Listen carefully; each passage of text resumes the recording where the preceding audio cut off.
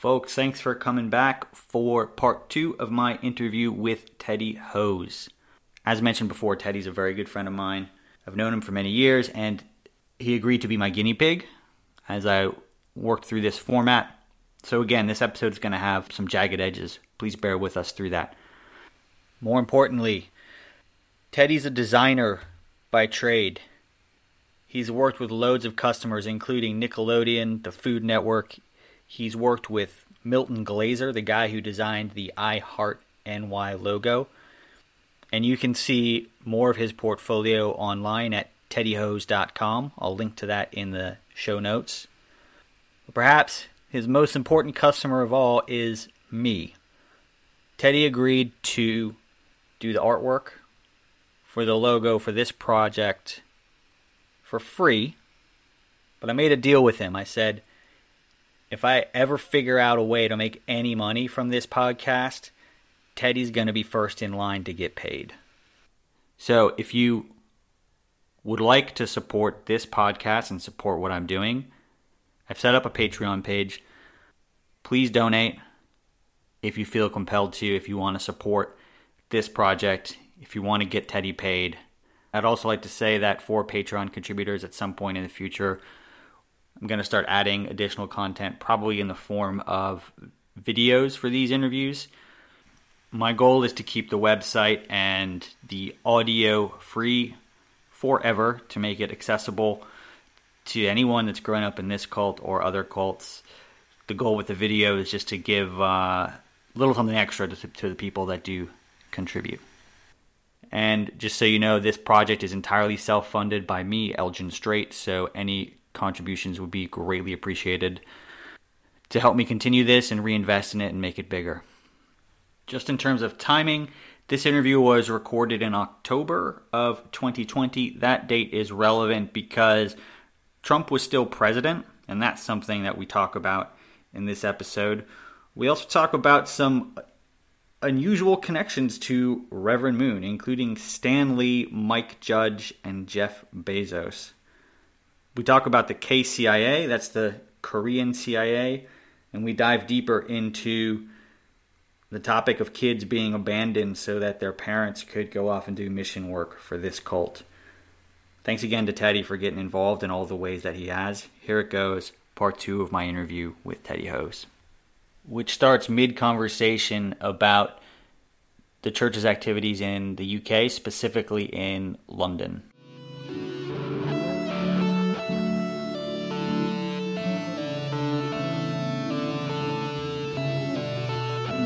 Yeah. I went in '97. They offered to pay for my plane ticket to do a workshop there, and then we went up to Edinburgh. Yeah, I don't know if I brought this up last time, but yeah, no, I remember that building. It's like amazing. Okay. Yeah, I guess they own the whole building, right? Yeah, they own like two. I guess it's the equivalent of like two houses or two like big ancient manor houses next to each other. Gated cul-de-sac, right? Yeah, that building is got to be worth, tens of millions. Probably it could be even be more than. It wouldn't surprise me if the whole building could be sold for over $100 million. Right across from Hyde Park. Yeah. That's why when I tell people about the Moonies, I'm like, it's kind of like Scientology. Like they were going for the, try and get the celebrity endorsements, and they were trying to be in with pop culture and make their own pop culture. Yeah, I remember that. Yeah, it was really nice, and like. Things like that, I think it shows you. I remember in one of my interview videos on YouTube, for this other guy's channel, someone in the comments was like, "Sun Myung Moon's accomplishments speak for themselves. Enough said," or something like that. I was like, I could see how you would say that because he has these extremely decadent, beautiful, luxurious mansions that we all kind of played at and hung out around, and had to get up at 5 a.m. But that's all exploited money. Yeah, exactly. That's shady political, Anyway, it's all exploited, right? Like you were talking about last time. It's all labor trafficked. That's how he could afford all this stuff, was on the backs of free labor. I'm just kind of wondering, actually. So I was trying to do some mental maths in a different conversation, and we got sidetracked and never got to the answer. But I'm trying to figure this out, how many of us are there in the world, kids that grew up in this cult? And I was just trying to do some rough approximations in the previous conversation where, okay, so my parents were, one of 1,800 couples that were blessed. Yours were they in the same one, or maybe a previous one? No, they were the big 777. 777, very providential, my friend. Well done. Meaning that, well, just for anyone else listening. Yeah. I think it was like was it the first mass wedding in America? I think so. Yeah. Yeah. So in Asia, like there's a lot of credence towards, or there's a lot of respect given to hierarchy and elders. Yeah. So my parents got that respect of being some of the eldest members. They weren't particularly into it. They kind of were like turned off by people who treated them as 777. So for round numbers, 777, let's call it 800. My parents were one of 1,800 couples that were matched and married in the church. So it's 2,600 couples. Then Madison Square Garden in 84, I think that was a big one. I don't know exactly how many. I could probably look it up, but I'm thinking like 4,000 to 5,000 couples at that point, maybe more. I think. It might have been 82. And then some more afterwards. But to me, at least kind of like of our age cohort, those seem like the big ones. And then, although, there have been other ones later. But if you look at those, like, okay, 1,800 plus 800 is, 2,600. Let's just say there are another 2,600 in 84, 82 in Madison Square Garden. So that's like 5,000 couples, give or take. And I think that's a low estimate. And let's say each of those had, on average, minimum one kid, but I think probably the average is like 2 to 3.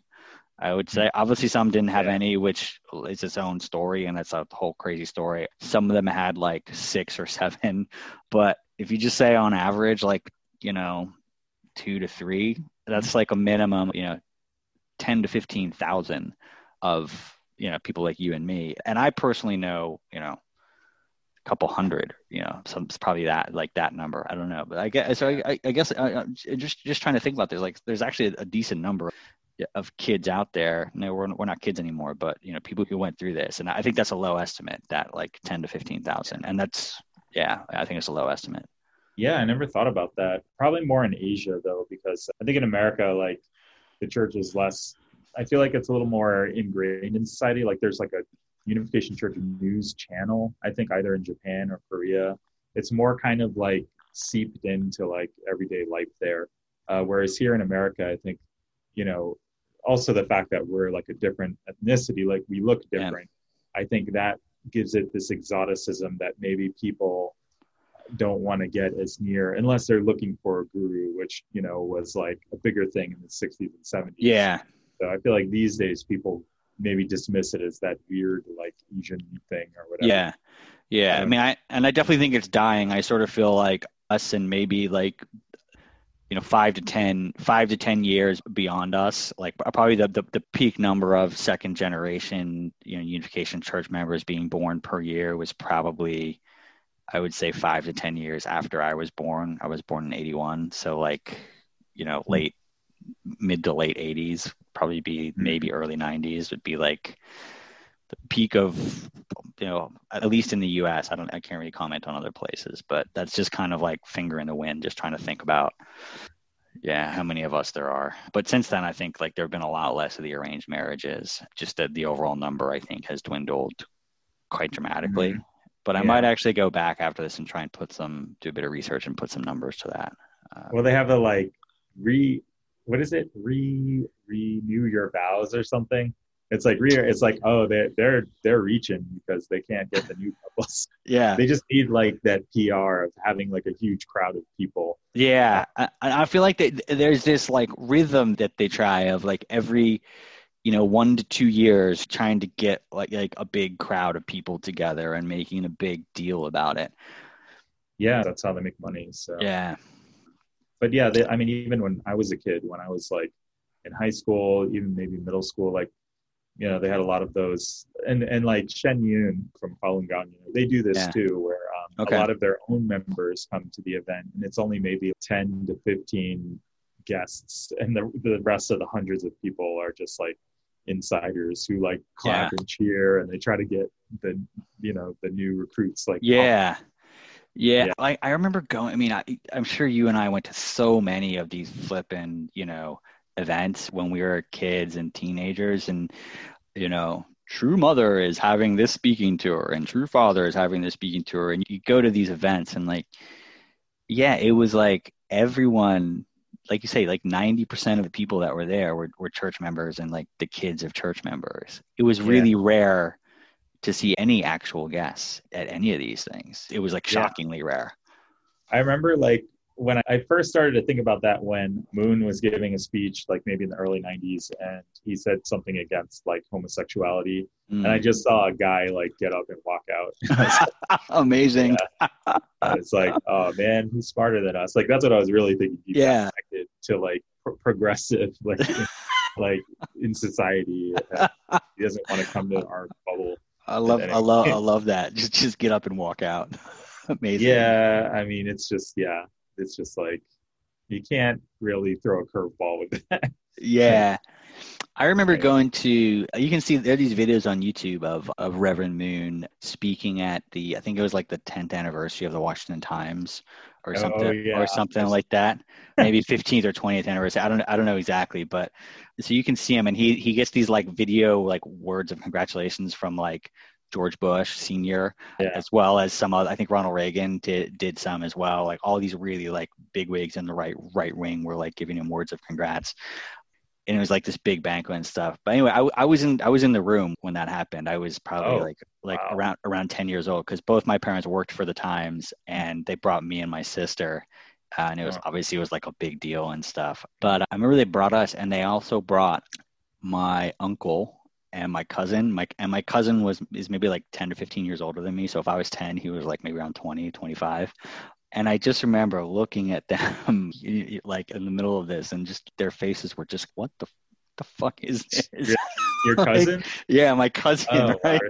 Just like, what is this? Because Moon was going off on like all kinds of stuff. People should watch that video if they're interested, because he's just, you could tell he's just mental. Yeah. And I actually think just thinking back, I think that was actually one of the moments where it's something about like actually seeing other people in the room and just trying to think about what they're thinking about in that moment. I think might have been one of actually the first times where I actually started to question things.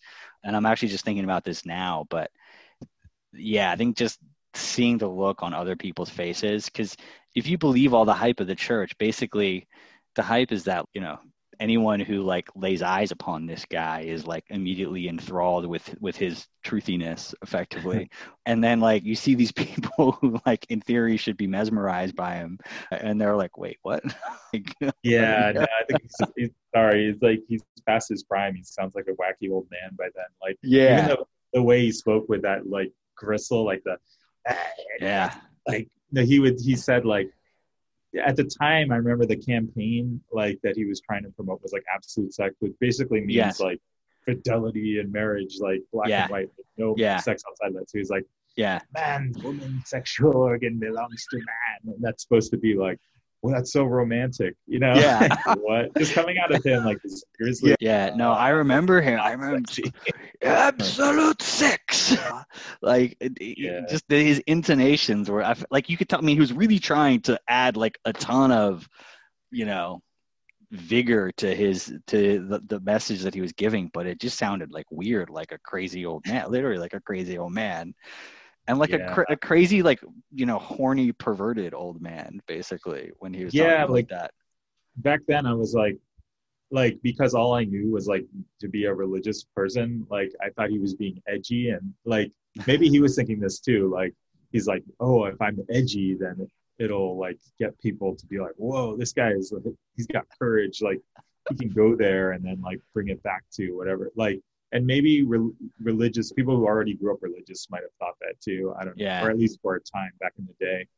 But yeah, I mean, I think something happens when you get older. Like you kind of lose your, I don't know. I mean, I think it's pretty natural. Like I remember Stan Lee, the great comic legend. Like, he was in I think he was maybe 92 or in his early 90s, and he was in a podcast, and he was like, no one was as good as me, and like, I was the king of comics or something. And I was like, it sounds like Reverend Moon. Like he was, I mean, I respect the hell out of Stan Lee. I think he did a lot of amazing stuff. But when he talks about himself, it really got to his head. I mean, he earned it, but it's like, don't like tarnish it, man. Like, let your PR people talk for you. You're like, you're losing it. Like, anyway.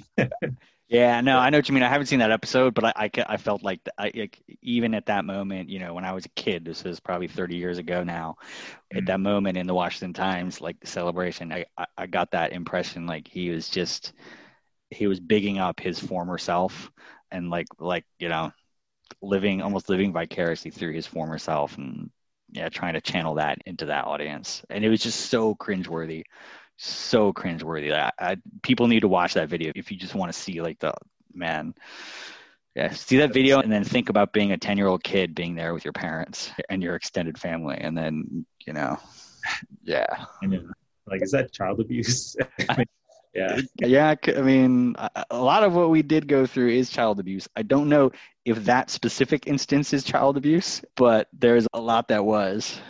So, it's just kind of an extra, I guess. But yeah, exactly. Just a little joke about child abuse. But yeah, exactly. And actually, so just coming back to Stan Lee, I think that's an interesting, like point of reference, and it's actually one of the questions that I actually wanted to ask last time, but didn't get around to asking. So now's a good time to do it. Is, I guess, so we were like, we were taught as kids to basically to worship, Reverend Moon, as well as members of his family. They were meant to be our heroes. They were meant to represent all that was like pure and good and righteous in the world. And now that you're out of that mindset, I'm just kind of wondering, like, who do you look up to, both in the real world as well as fictional characters? And like, what are some of the folks that you think offer inspiration to you? And also another part of that is like, for me, what's been interesting is kind of actually reading a decent amount of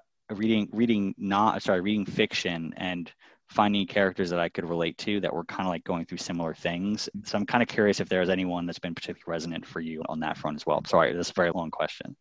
Yeah, I guess like if anyone asked me who my favorite director was, might be like Mike Judge. Like I always like, ever since I first saw Beavis and Butthead in the 90s, I was like, oh, this guy gets it. Like it's just really hardly any dialogue. Just like, I think he really mastered, like him and a few other comedians are like, so my parents are, if you take the church out of the equation of my parents, they're just like blue collar parents we've always lived in white collar towns. I think because, the Moons lived in a mansion and we had to like live near them. So we always felt like imposters. And until I pulled away from the church and, looked back at things and studied economics and history a little, I was like, oh, we're kind of a blue collar family. And like, yeah, Mike Judge kind of speaks to that. And like, I loved the show Silicon Valley because I lived in San Francisco and I've worked in Silicon Valley. Yeah. Like, I was like, finally a satire that's like tackling, it kind of makes people who are maybe, because you can become a billionaire from doing a startup and like, you can easily become delusional, and satire is what humbles you, So like, I appreciate that it's actually like almost activist work that it's like, don't be like this. Don't be like this. That's a lot of engineers here, like some of my friends even like said they can't even watch it. It's too real. I just thought it was so funny. Like I've always loved kind of from the gut kind of humor or like characters that are like, not, or just like 100% like shamelessly who they are, So there's a lot of those kind of characters. One of my favorite lines was there's this one CEO, Gavin Belson, who's like the big tycoon. He's like, I don't know about you, but I don't want anyone else making the world a better place better than we do. That's the famous line. And I guess, growing up under a tycoon's empire, like maybe that's what I love so much about it. No, that's actually something you could see. So I don't think Moon would ever say that, but I think he would feel it about himself. Well, I think that the fact that we attached the word true to anything that was his entity, like taking a word that means like this is the best, basically, like, and everyone else is fake. Like, we added true to everything. So I don't know. Yeah, no, that's so I've seen some of that show. I haven't seen all of it. I think I saw maybe like the first two seasons. But that guy Belsom is a great character on that show. Yeah, And I do think I think it's the last episode of season one. Sorry, we digress, but it has the most epic dick joke of all time. I would say yeah, it's just unbelievable. It's a great bit. yeah, it's great. I mean, I also have friends. Well, yeah, I grew up in New York, and like I had friends in Jersey, and like, yeah, a lot of people just talk like that. Like, I Yeah. remember seeing Clerks in the '90s, and I'm like, they just talk about dicks and pussies all day. And then like, I actually was in a band in Central Jersey when I was going to art school in New York, and Yeah. they do actually talk like that. Like, Yeah. and eventually, I just kind of snapped. I think it was also seeing the movie The Aristocrats. Okay. I don't know if Yeah. you've heard of it. Yeah, I think I've seen it. Yeah, yeah. Okay, so it's like where they just make a dirty joke, and each celebrity from Carrie Fisher to like, Bob Saget is like taking this joke their own way. Basically that's the whole documentary. Yeah. It's about the dirtiest joke in Hollywood. Yeah. And everyone just tries to be as gross as possible. Yeah. And then, but it's like, it's a fun thing and it's a humbling thing. And like that, I think that's what I liked about it is that like no one could have a big head about it. And I think that's why humor is like, you'll never find like a really funny rich person. Cause like, I think humor is like, it embraces chaos. Like it makes the dirty things and crazy things okay. So so I've always been into that. Yeah, there's a couple of interesting things there. I was thinking about thinking about Mike Judge. I really like his stuff too. If you think about think about King of the Hill, there's like it's a very super blue collar, but like there's a lot of love in the family and like all the friends. Everyone's kind of like means well, and you can tell like their heart's in the right place, even though it doesn't always work out. But that's like I don't know. It's an interesting. I hadn't thought about that. Yeah, Office Space is one of my favorite films. That's like a classic. And part of it, I mean, even before I started working, I just kind of love that film. And I guess I don't know. I'm just trying to think like what it is about that style of humor. I guess maybe it's just it just takes people off their pedestal. It's really kind of focused on that, on like kind of like you say, like satirizing the boss or like satirizing the big guys and just like taking them down a notch. And it makes them like shamelessly, like like Gavin Belson is Gary Cole, or I forgot Lumberg. Yeah, Lumberg, right? Like, I would say the Bobs, who are the people who are like firing people, like they're a little bit more like Gavin Belson, where they just like openly say, they don't realize that they're not filtering what they're trying to hide so well with like polite words. So anyway, it's just I love that.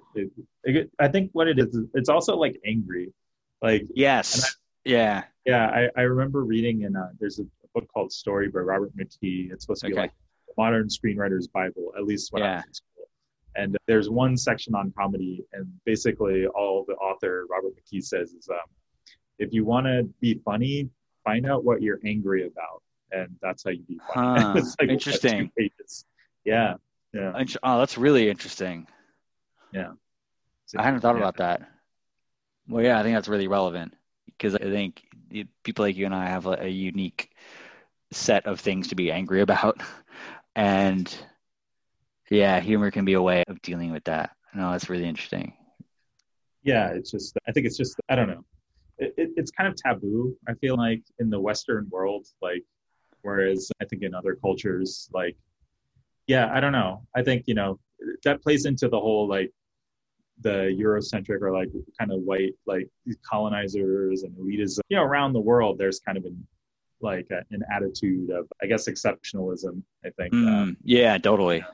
And so like anger, just in my experience in like growing up in like white collar, again, neighborhoods and stuff that we couldn't keep up with, it always seemed like anger was like this disease or like this thing that like you had to keep away, or like, in the church, you could only get angry for God. And like in San Francisco or like in the Bay Area, you can only get angry about anyone blocking progress. But whereas in New York, and New York's more of a melting pot, and like the first people have to like, I don't know, this is me being a New Yorker, like whereas probably someone in California is going to be like, you don't know. But anyway, but I'm like, I think it's a place where Harlem is, and like, there's the Puerto Rican Day Parade, and there's like Yeah. other races to acknowledge and stuff. But it's like, and they're all clumped together. So, and I think the fact that you are clumped together, the weather's more intense, like you're more angry and frustrated, and so a lot of good humor comes out of New York. Yeah.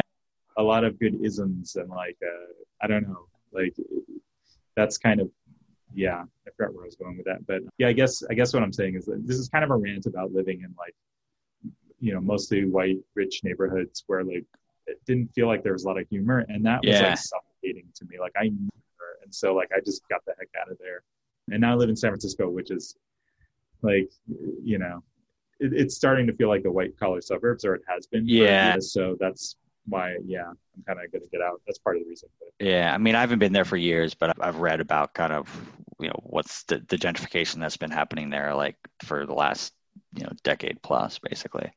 Yeah, I think it was because there was a mayor named Ed Lee who just kind of opened the doors for tech companies to like take over, and he's like, "This will help us prosper." And all the artists and people who've been here for decades are like, "Whoa, no, like, you don't get it. No, they don't have your best interests in mind." And, you know, basically, don't take the culture of our city, and we want to keep people make it interesting. And when I first moved here like 10 years ago, it was more like that. There were more like art galleries that were doing amazing stuff, and like pubs, and just kind of, it was more kind of, it felt more adventurous and more kind of, there were more working class people around. Now there's other condos. I mean, there's still that, but it feels like it's in pockets. It's not as, it doesn't feel as much like a city, I guess. But after living in New York, any city just feels like a small. Yeah, nothing's going to be the same once you've lived there. Right. Yeah. I mean, it's different. It's different here. I mean, I think if you really want the city experience, Manhattan is the place to be. But I feel like London is kind of like a more civilized version of New York. It kind of has everything that New York has, but it's not as oppressive. Like there's more green space, there's more open air. The summers don't, you know, kill you. The winters don't kill you. It's just a bit more civilized in general. I think that's my own personal opinion. But if I was in the US and I wanted the city experience, I'd be in New York. Definitely. Yeah, I don't know. I think it was also that we lived in a house in the woods in the church in Tarrytown, north of the city, about 30, 40 minutes.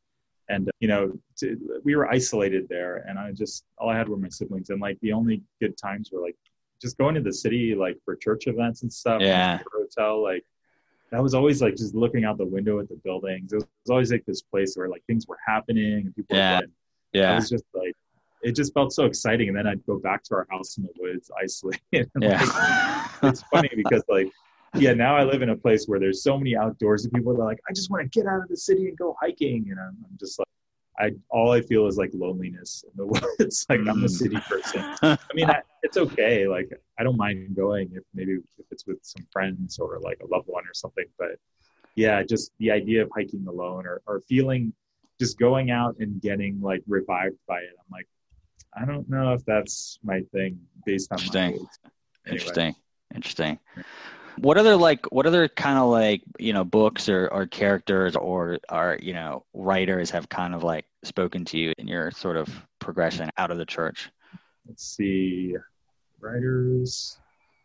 I remember particularly like when I was in middle school and we learned about Upton Sinclair, who wrote The Jungle, about like the meat factories. Like I remember that struck me as like this thing that stuck with me. Like, whoa, this dude's like a badass. Like he was just like, something's wrong here, and he spoke up. And that stuck with me. I bought like the comic version of that actually by Peter. Okay. Yeah, so anyone who had, I guess, like a revolutionary voice, maybe part of that was actually the nurturing of, because the church was like made to feel like revolutionary. Like, unsuppressing us and but like speak truth to power kind of thing. You know, but unfortunately that became the like call of the alt-right KKK. Yeah, exactly. Too. I mean, even way back, it's like, play the victim, and that's how you like attention. But writers, I don't know who else. Just on that, talking about like high school, I remember reading 1984 in high school, and it was like I had this really interesting experience because, you know, like Reverend Moon is like uber anti-communist, and like, and he and under that guise, he also like pretends he pretends to be anti-totalitarian, but he also wants to be king of the world and rule like an authoritarian kingdom where he is the figurehead. Oh, he already declared himself the king of the world. Yeah, so. exactly. But he still claims that, like, you know, like democracy is like kind of the way forward. Like, he toed a really interesting line there. But I guess the reason I mentioned that is like, so that was what he said. And so you're, you know, reading like 1984, you're like, oh my God, you can really see like just how terrible this like repressive, like, you know, communist totalitarian regime is. Then they also get, I guess it was probably like not even at the end of the book, but just throughout when they're talking about like the way that people are brainwashed in that society. I just saw so many parallels between that and the UC. Like things like, you know, they have a TV in everyone's house that can see both ways so they can be monitored. And I know like thank God I didn't have that in my house when I was growing up, but just that idea of someone always watching you and making sure you're adhering to the rules, that was definitely part of what I experienced. Like this idea that like, you know, any infringement would be reported to authorities, basically. Well, I would say kind of a subconscious version of that looking back was that we had more pictures of the Moon family up on our walls than our own family. Yeah. So that was almost like they were watching us at all. Yeah, exactly. It's a subconscious version of that. In my house, I think we probably technically had more photos of my family up. However, the pictures of the Moon family were more prominent. And they took like pride of place basically in the house. And yeah, you're right. I hadn't thought about that, but yeah, kind of created this version of that, this like window looking at you and, you know, taking control of your house effectively. It's really creepy. And I remember there's a big part of that book is this concept of like 2 + 2 = 5. And like, you just keep telling someone 2 + 2 = 5 and you basically torture them. And then eventually they'll be like, yeah, 2 + 2 = 5. And that whole idea really kind of struck me as like what I could kind of see happening around me of just like, you know, you can't question anything. You're just going to get beaten over the head with this. And eventually like they're going to force you to succumb effectively. So yeah, I think actually, yeah, just reading that book and like navigating those two dichotomies, I was like, you know, those two aspects, I was like, I think this book is kind of talking about the thing that's been happening to me in my life, even though the thing that's been happening to me in my life says that it's against what this book is showing. Yeah, I remember one of the first feelings after leaving the church was, I mean, a lot of it was sad. Like I was like, this is what I just took for granted, that this is what I know. This is what feels like home. Yeah. But another part of me was like finally things are allowed to make sense. Like I don't need a filter anymore. Yeah. Like I can just go and see things as they are and like interpret that my way. Yeah. Like that's a good feeling. Yeah. Do you think you struggle with that? Like that freedom now? Like, you know, can it be difficult to feel okay with making those decisions? Yeah. I just research the heck out of whatever. It's almost like I have to convince the Moonies in my head that like I really believe this because of this, you know? Yeah. But I also had I have a brother who studied English, and he was super like argumentative, and like he was like, well, you have to back up blah blah blah, like, so he made it like hard to just declare anything, which is probably a good thing. Like he's like, you got to be critical, and he was kind of black sheep in the family. So I think he also was struggling with those demons of like, well, you have to prove to like the Moonies that this is like, you know, that way. But that's kind of interesting. Yeah. Was he ever able to prove anything to a Moonie? I don't think there. Yeah, no. There's too many. I mean, my parents. He fought with my mom like the most growing up. Okay. Sadly, was one of those kids who their parents were gone so long when he was, you know, from when he was born until like a toddler. Wow. He didn't even recognize my mom when she back one of her missions Jesus. Or whatever. Yeah, which was, you know, I might that's have talked horrible. about before, but yeah, that's a major problem in the church. I've met or people have mentioned, maybe like 10 people I know have mentioned this. And then I found that Sun Moon gave a direct order for parents to abandon their children for their mission. And he said like, it's good for them. Yeah. Like, yeah, which is really gross. And like, you know, yeah. So that's what Jacob House in New York was in Tarrytown. It was like nursery for like, I mean, some kids had to like take care of their younger siblings you know, while their parents were gone. My oldest brother was kind of like that too. And I learned in psychology, it's called parentification.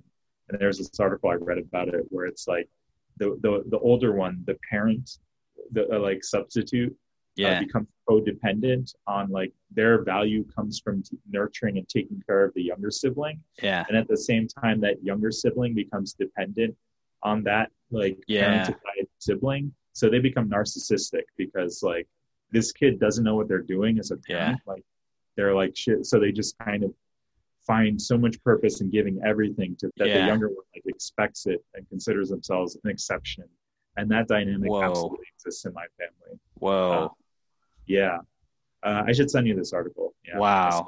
Yeah. I mean, so I mean, we could probably do a whole episode on Jacob's house. I mean, my sister was there at a young age. I wasn't, but my sister was, my older sister. And I can probably think of, more people that I know that were there for sure.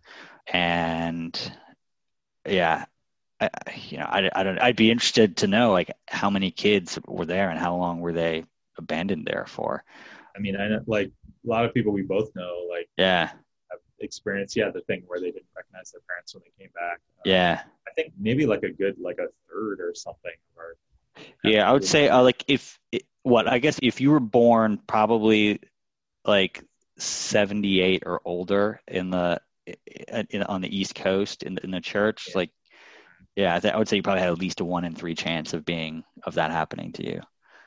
Yeah, I think, and with my parents being 777 blessing, we like, and I think my mom, she knew how to like negotiate with like the higher ups and herself, even so. She got us like, we got to live in a church estate, like in Tarrytown. I mean, we lived in a group kind of housing complex it was called Gracemere. It was also near Jacob House, which was more, I don't think it was I don't know. I mean, even then I didn't see my dad a whole lot, more my mom. Anyway, but there were like communes kind of like other cults and it's other cults do that as well. They they send the parents off to do whatever mission and create these like centralized childcare places so that the parents can go off and do whatever. Basically, it's not uncommon in the cult world. That was eye-opening to see, and I was like, wow, like this is a known pattern. Like it is. It's a known pattern. It's quite common to do that. Yeah, very common. And I think, I mean, in some cases, I mean, you could even look at, I mean, depends how you want to look at it, but you could view the GOP program that I took place in, sending me to Korea for a year. Obviously, I was older, but one could view that through the lens of like, okay, this is like an intense indoctrination period for this kid, but it also meant his parents didn't have to look after him, so they can free up their time to do more church stuff, basically. And it's probably a mix of both. I hadn't quite thought of it in that context before, but it's probably a mix of both. And if you think about all the like various educational institutions that are present at various, for various ages, there's actually a lot of opportunity for that to happen to kids. Oh, like in general, like with general social programs, or no, in the church. I'm saying in the church, like if I look at my upbringing, I could look at the year I spent in Korea as like, okay, at a minimum, an intense indoctrination program that I went through for that year, but also one of the benefits for the cult is that it meant that my parents had one less kid to look after for that year, so that they were free to pursue whatever other cult bullshit they were being asked to do during that. Yeah, absolutely. I mean, when you have someone who says he's the parent of mankind, like your parents are kids under him too. Yeah. Like that's how my parents are. Like that's what I learned, what the major difference was between like parents who were in a group like this versus parents who weren't. Like parents who weren't would say no or like stand around or like but not with you're all children of God, quote unquote. Yeah. You have one true father who is your provider. He's giving you morals. He's like giving you a job and like paving the way and like giving you safety, basically being your guardian. So like literally he is a parent in that sense. Yeah. And so that's what stinks about, like just now as we're adults and a lot of us have to kind of help support our parents because, they also felt like they were one of many, like in this church, were just members and they weren't, independent citizens of society who kind of thought for themselves and like claimed their stake in like our space and like. Exactly. Yeah, they like. I feel like our parents haven't had their own space for their entire adult lives, basically. Yeah, straight out of college and Yeah, vulnerable and straight out of their parents' homes. yeah, exactly. And I think a lot of them were. Well, I don't know this for sure, and I haven't heard this necessarily from my parents, but I've heard from other parents in the movement who basically said that like they were promised, that by Reverend Moon that the members would be like the new leaders in this, new utopian vision that would take over the world, and they would be taken care of as a result of that. They would retire in the most beautiful places, and they would be looked after for the rest of their lives. All these promises were made, and I'm thinking of someone in particular, that the parent of a kid around our age who I ended up meeting, like, I don't know, actually 10 or 20 years ago, a long time ago. But at that point, he's sadly passed away now. But I remember at that point, one thing that I thought was awesome about him was he had left the church and he was fucking angry about it. And he was willing to call the church the bullshit that it was, and say, he was like literally like yelling about it. Like those fuckers, they promised everything. They didn't give me anything. Like, you guys don't have anything to do with it. Run away from it. Don't have anything to do with it. I hope you really don't. And I actually like. I have a lot of respect for that guy because he was able to see it for what it was, right? Turn around, and like he had legitimate reasons to be angry. And like, I mean, I only met him once, but during that brief meeting, like he was telling me, like a second generation who grew up in it, telling me how fucked up it was, and telling me like, if I were you, I would get the fuck out. Like, guy's a fucking baller. like fucking fucking legend, dude. No, yeah. I mean, I have a friend like that too, who maybe, I mean, you know him too. Yeah. He like, I respect him now, and I like to talk to him. Like, I saw him maybe like a year ago. I had this comedy short I did with a friend. Yeah. We did at a film festival, and it's like, yeah, and we like rejected him. Like when we were little kids, we ran away from him because he kind of came from a dysfunctional family. His parents were very intense. It was always kind of scary to go to his house. You never knew what was going to happen, but like, yeah, we just, I don't know, we stayed away from him. I think part of me is like, was it because he was smart? Like, is that why? Because like smart people who thought for themselves and had an opinion were kind of like shunned. Yeah. So like, I wonder if big time. Like, I just kind of went along with my peer group, and I didn't know at all, but I remember we had to stay away from him, and I was like, all right, I don't know why, but okay. But then eventually we came to accepting maybe, like, I think it was our leader in our group. So like, when he came around, maybe his parents had to talk with him or something. Okay. And like, we all did. But anyway, but smart people then graduated, I think, magna cum laude or something in his school. So but he's also very adamant about his opinions. Yeah, like, he's very vocal. I don't go. Yeah, sometimes it's like too much just to try to. Anyway, but he respects knowledge and he respects research. Yeah, he's a teacher, so. Yeah. Okay. I don't know if I should say names too much. Yeah, I'll take it out later. I don't think I want to like. Yeah, I want to be respectful. Unless they say they want to be in, then fine, I'll leave it in. But I'm not gonna assume anything here. Yeah. No, I was just thinking about back to that phenomenon of like leaving kids in places like that is like deeply disturbing. And it's funny, a lot of this stuff I didn't think that much about it until I became a parent. But then when I became a parent and like just the thought of that, I was like, what the fuck?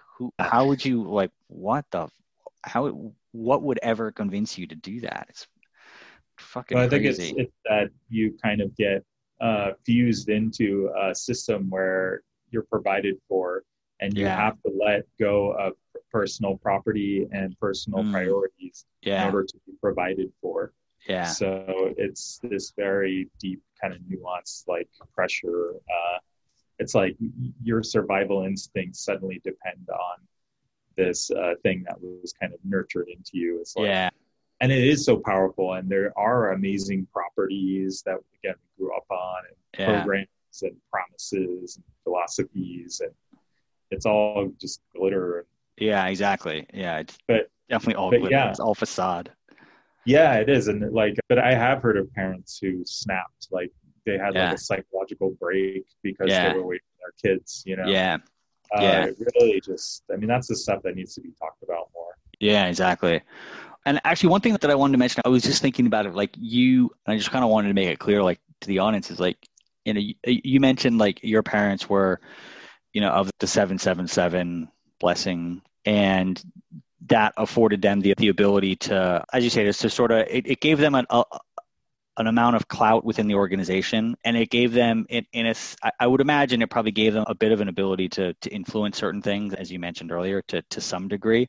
And I saw that in my upbringing as well. So my parents were like the next blessing, 1800. They were technically not as high level as your parents, but if I think back to their experience, I think they also had enough sort of like respect given to them by the organization that they were able to kind of navigate it probably better than some other folks. And the reason I bring that up is if I think about like the people that came in from like subsequent blessings, like after that 1800, which I think was in 75, I think like I know that there are children of that age cohort who, for instance, have parents who were like, fundraising in vans for the church for like 7 years before they could get married. Right. I don't know what happened to your parents, but that didn't happen to my parents. They did different things within the church. They weren't part of that, like, 7 years of fundraising, like nightmare, basically. Yeah. And I guess the reason, let me just finish this thought. Yeah, I just want to finish this thought. I guess I'm just kind of thinking aloud here. To me, it feels like you and I are actually like weirdly come from a slightly like privileged generation within the cult as a result of having parents who like, joined the pyramid scheme earlier effectively. And I just wanted to acknowledge that, like, there are probably kids who came later whose parents were like actually suffered a lot more because they didn't have that ability to like, like influence things to any level, So anyway, I just wanted to acknowledge that. Yeah, absolutely. And just like, I remember someone posted somewhere online in like a discussion group about the church or whatever. But this one church member is like, he's like kind of the scribe of the church. He's like the historian. And he actually does write things as they are, and like in a kind of an objective way, like in a way you wouldn't think a church member would, like, not adding those glorious words. So he said that like it was when they so my parents used to work for this printer company on Brannan Street in San Francisco. And that was like the church's moneymaker. That was just like a way to make money, like a brick and mortar shop. But it, like, according to this excerpt from a book on the history of the Unification Church, it was when they bought the Belvedere estate in Tarrytown, New York, which is near the Moon Mansion, that they started doing mobile fundraising because they had to get more money. And they found that through mobile fundraising, they could make more money quicker because they were like subjecting the transactions. And basically that's where the labor trafficking went. The church bought more stuff. And then, and then it just became this machine that kept growing. So that was like maybe early 70s, I think, and that's when my parents said like the church was starting to become more about power and money, and they didn't recognize it anymore. They left. But that's kind of interesting. I hadn't thought about that. That's kind of like the catalyst. What's the moment where it really shifted and the need for cash like shifted into high gear? And it's the moment when he started buying fucking estates everywhere, and he's like, holy shit, I can buy more of these if I just get more people running around in vans for me. And combine that with magical thinking of religious supremacy or whatever. But I also think of like, I remember reading a little bit about Jeff Bezos. Like, he started Amazon as just a place to sell books out of his garage. Very like, startup story. And now he's like the richest guy in the world, and like the conditions of like the stock rooms and stuff are like really bad. People have to jars, and it's like very similar. So no, that's interesting. That's interesting. I never thought I'd hear Moon and Bezos put in the same sentence. But no, I can see what you mean, right? Like, he started one thing, like, and it just kind of ballooned into this whole other thing. And one of the byproducts of that is and I read an article. And in the Atlantic, it talked about how like they did brain scans of like people who grew in power or something. They did some experiment, and like the brain activity that registers empathy, like there's less activity the more personal power you gain. Oh, interesting. That makes sense. Yeah, it's true. Interesting.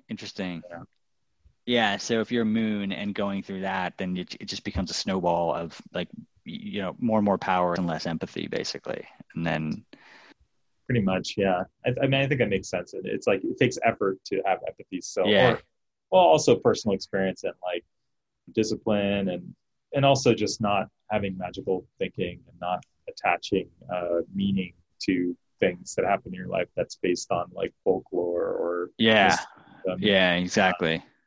Yeah, I mean, not to say that religion's all bad, but I think you know this one cult researcher, I forgot who it was, but he was like, it's not about the beliefs, it's about what you do with those beliefs.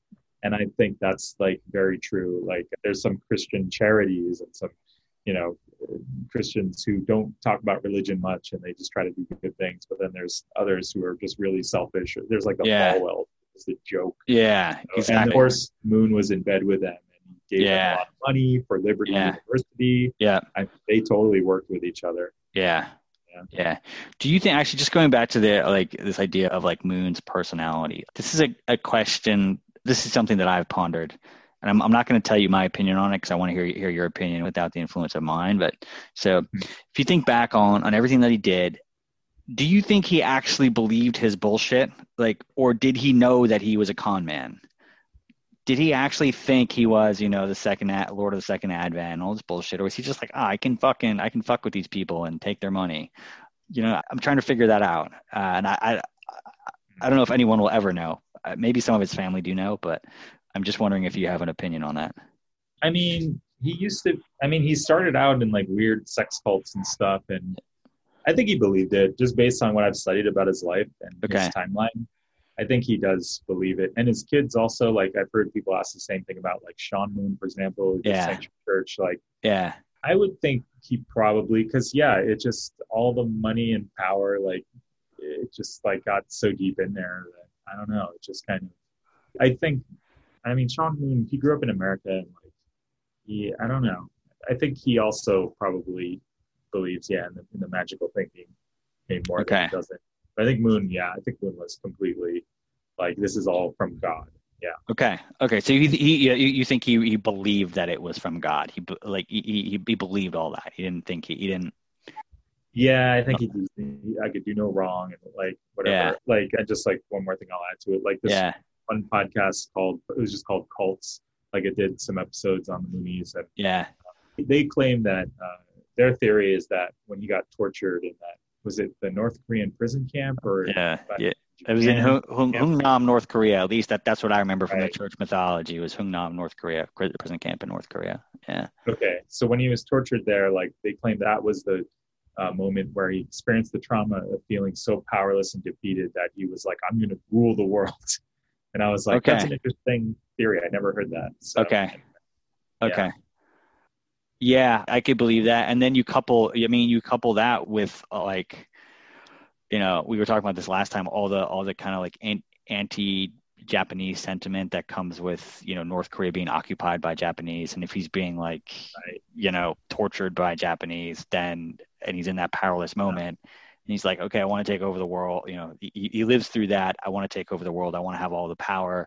And part of the structure of that power is going to be pretty like blatantly like racist against Japanese. Which played out. Yeah. Which played out, right? Yeah, exactly. Yeah, that makes complete sense. Yeah, I think you were gonna follow up with like what you thought.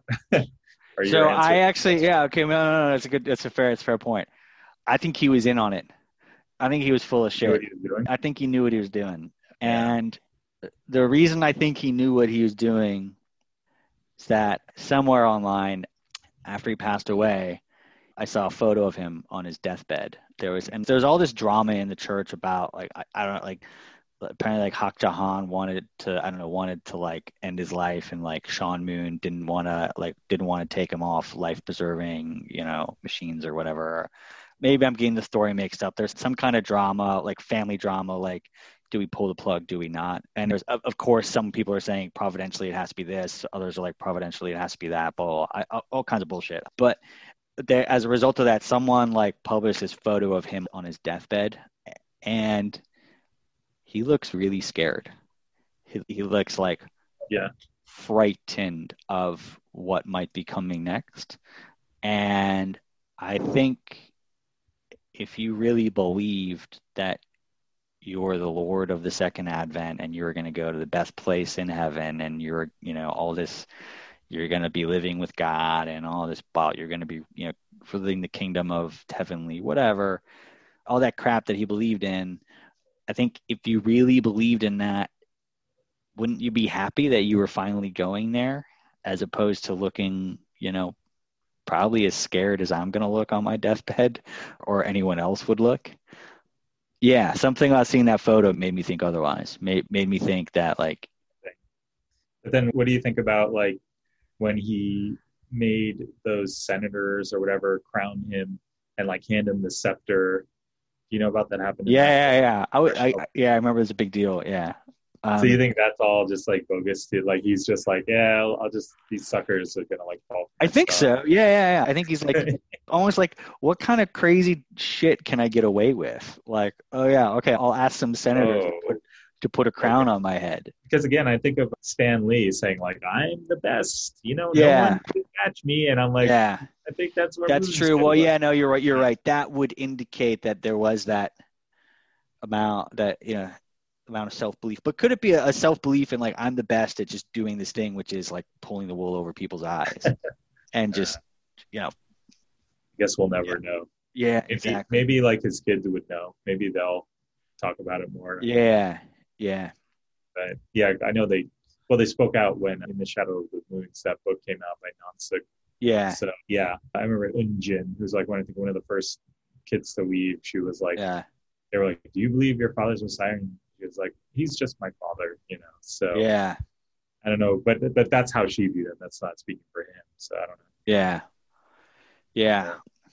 I don't know. Yeah, I don't think we'll ever have a concrete answer to that, but we know that it's just overall not good, and we know that promises are. But what I've learned is like, and basically I've been to like 4 or 5 protests here. Yeah, I wrote postcards to Democrats to like vote here. Yeah, I've just learned, when Trump came around, I became hyper vigilant, and because I'm like, I know this personality. Yeah, and I know that this guy is like a steamroller of narcissism, and it's going to work on people.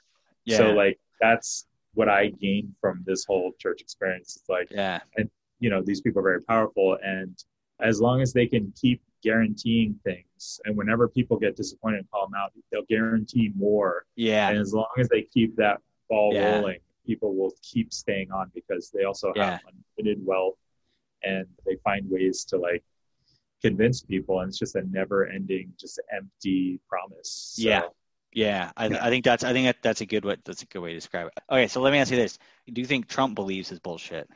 I don't think so, actually. Okay. Yeah, I feel like he's more. He thinks people are suckers, and I don't know. He just like he thinks he's superior, and no, he's not as religious. He is religious, but I think he also views religion as like, this is the avenue I have to use to he's exploiting it, right? He's exploiting it. I mean, he clearly doesn't believe in any of the tenets of Christianity. He's just espousing those beliefs to try and gain the vote. But I think, it's pretty clear, he kind of, I think he actually like openly despises a lot of people that vote for him. Like he's not kind to blue collar America, even though he claims he is. And so it kind of makes me wonder if Moon is the same way, like almost like I'm better than all of you, and I'm gonna exploit all of you, but tell you that I'm not exploiting. I'm gonna tell you that the opposite. I'm gonna overpromise, and like you said, I'm never gonna deliver. I'm just gonna do bigger and bigger promises. But meanwhile, I know that what I'm doing is like actually like not good for you. It's like actively damaging to you. Yeah. Well, and then there's also the element of the KCIA was like the Korean CIA also got involved, and there was this guy, Donald Frazier, in the 70s who was trying to investigate Moon and his connection to the CIA, and the church and Moon kept like pushing him away, and eventually like Moon got away from that case, which would have been the big blow up case because he changed his name and he flew to like the UK or something. Like he escaped. Yeah, he got through some straight up mobster shit. Yeah, he just like, Holy shit. so yeah, like he got away. But Donald Frazier, who was like, I believe a congressman or something of Wisconsin, was it? I forgot which state, but he was on it, and he was like, you can find the Frazier report online. Okay. I like my dad's name's in it, and like some of our No way. parents. Okay. Yeah, it's interesting, but yeah, he's like, so there's that too. It's like Moon was being used as like a tool. Yeah. The KCIA allegedly, and even on the CIA website, there's like this excerpt from like a news article about that. Okay. That basically asserts that completely. So yeah. Okay. Yeah. So he could have been a tool of theirs, believing God knows what, believing whatever. Yeah. Like. Right. I guess I'm saying. I mean, like that. That's a point where his thought process could have certainly been influenced by the KCIA in terms of whatever he was doing, and might have led to a pretty like cold and like rational thought process on his side. Like, okay, I need to do whatever these guys are asking me to do, regardless of whatever I think like God is telling me to do or whatever. Like these spooks are telling me to do X, so I got to do it. Yeah, he probably just made up reasons, and it's easy to feel like you're doing good things when tons of money is coming your way to give you that dopamine rush or whatever. But yeah, exactly. I'm not sure if we covered this last time we spoke, but I'm just kind of curious, and it was an interesting conversation I was having with someone else. Which is like, okay, if you were to talk to yourself when you were younger, like when you were considering leaving the church, what would you say to yourself then, knowing what you know now? What would you say to yourself? Let's keep it open-ended. Well, I just think of a distinct period in my life when I think I was like maybe 19 or 20, and I was like, what do I do next with my life? I did 2 years at University of Bridgeport and then kind of in limbo at home. I was actually on the fence about, should I go to Chungpyeong or should I go to New York and just like give life a try? Yeah. Okay. For those that don't know, Chungpyeong is a church workshop center in Korea, a very intense church workshop center. Yeah. That's become somewhat of like a mecca, like a palace. So because I did STF, which is the college or pre-college program, like frontline church work, and I didn't go to the blessing or like the arranged marriage, and so it was like part of me, it was like I just need to get all these monkeys off my back. So I was like, wait, that's how you grow up in the church feeling. You're like, it's never enough, and you always have to do this next church thing. So I recognize that kind of, but at the same time, I was like, but if I do it, it'll be off my back. And so it was like, should I step into the unknown, which is, you read about it in books, like the road less traveled or whatever. Yeah. So I would just tell myself, dude, go to New York. Like, I just be like, man, like, you don't feel it now, but the person you want to become is there. And, give life a chance. And like, I know the church is like, it feels like the life that was carved out for you, like your place where you belong, but you don't know anything else yet. You don't know that you don't know that yet. So you get to know it. So just get out there and experience it on your own. It's funny, like the idea that like going to New York as a 20 something is like the road less traveled, like no one's ever done that before. And like I think about that, like here, like I live in London, and there's a very tried and true path for like many people around this country is like, they grow up wherever, and probably half of them move to London after they graduate university or during university. And New York is like kind of the same thing for the US. I guess there's a few other cities in the US, but like if I had stayed in the US, I feel like I probably would have ended up in New York, just because it's that sort of place. And so, I just think it's hilarious that like that was the road less traveled for you because of how we grew up. But for like most people, that would be like just a pretty like, standard normal thing to do. Well, for people who actually have savings in their family and they can afford it.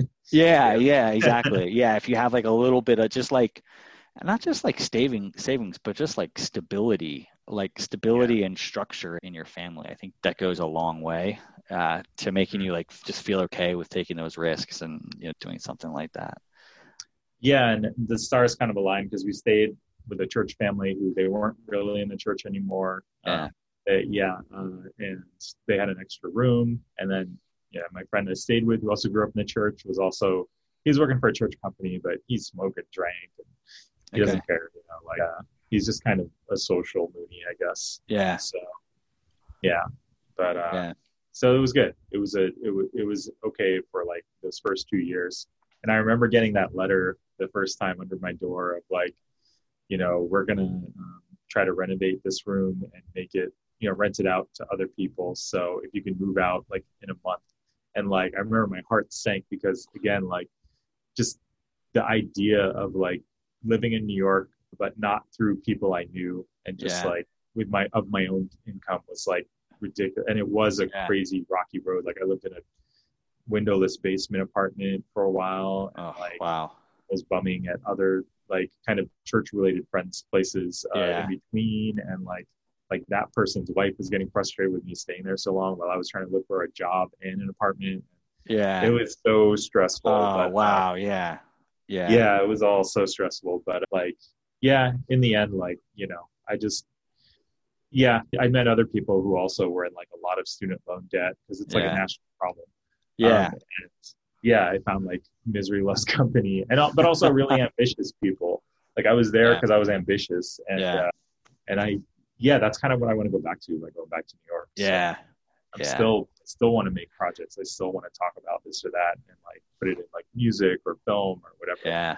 So I'm actually going to meet up with someone after this to borrow a MIDI keyboard to, maybe I'll get Ableton, the software too, and start music again. So no, that's cool.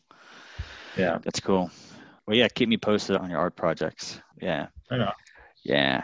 I think we should wrap it up for now. So for now, like this has been really good. I'm just going to say thank you very much. And, certainly wish you all the best. And let's keep me apprised of the art projects. Totally. Any parting words for the listeners? God, there's like so much. Exactly. I guess I'll just say like the host Elgin is like, I don't know if you can see this, if it's on video or just audio, but he has like a David Bowie like picture behind it. So Elgin comes from a very like kind of artsy, like we both like Operation Ivy, like punk kind of bands and stuff like that. And he also grew up in DC or Maryland where it was very political. So like, I feel like you're the right person to be like hosting this. Like, oh, cool. Oh, that's cool. Yeah. I'm glad to hear it. And I guess just on that, I do like, I've been thinking about how this whole thing is going to work. Like, and I was kind of like alluding to this, like, this is definitely going to be like just unapologetically DIY. So if anyone's listening and like nitpicking about the audio quality or some bullshit like that, like sorry, like you're talking to the wrong person. Cause like I'm just trying to get this out there, this is all about just getting it done as opposed to getting it done perfectly, basically. And that's what I want to do. So the audience is to come to bear with me. And I'm sorry if the decibels are out of whack or whatever, like just deal with it. Or if you want to volunteer your time, if you're like really good at that shit, then, help me out if it matters that much to you. Yeah. If you send it, like, it's funny. I'll hesitate to do it. I'll be like, I want to do my own projects. But then if I do hear discrepancies, I'm just going to start editing it and be like, oh no, I did 3 hours of work for free. Yeah, no, don't do that. Don't do that. Just like, this is a warts and all type of project. Like, I just want to get it out there and get it done. I am critical about sound quality. Like, my biggest pet peeve is when someone like is really loud and the other person's really quiet. Yeah. So like things like that, I think are really important. Yeah. No, otherwise, I mean, I guess, but let me rephrase that. Like, I don't want to put out a shitty project, but I'd rather, I guess I just want people to know, like I've never done this before. I've got the willingness to learn, the willingness to, to have these conversations with people. But yeah, I'm not an expert at any of this. And so, there's going to be some hiccups along the way, but I think it's more important to get like 90% of the way there and get it out, as opposed to like, trying to get to 100%, but never quite getting it right, like 100% right and never quite getting it out. So yeah, I guess that's the message that I want to give to people. Cool. I think people will just be happy to hear what you have to say over anything or guests. So. Yeah, exactly. I guess that's what I'm trying to get to. Mm-hmm. Yeah. Cool. All right, my friend, let's end it there. Thank you very much. Yeah, man. Looking forward to seeing this through. Yeah. Cool. Cool. All right.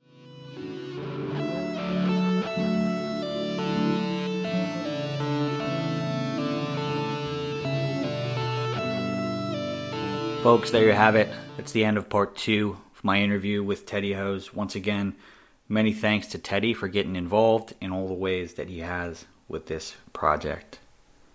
If you've listened from the beginning, you've heard 6 episodes. That's interviews with 3 different people. And I hope you found value and insight and meaning and maybe even a few laughs in those interviews. In terms of where I'm going from here, after this initial launch, this is going to be a recurring project. My goal is to release between 2 and 4 episodes per month. So please hit that subscribe button to be notified when future episodes launch. If you want to get involved with this project, contact me. My website is fallingoutpod.com. I'm also on Twitter at fallingoutpod. And beyond yourself, if there are people that you think could benefit from this, send them a link to the podcast on whatever platform you're using. Send them a link to my website, fallingoutpod.com. They'll be able to listen to all of the interviews there for free forever.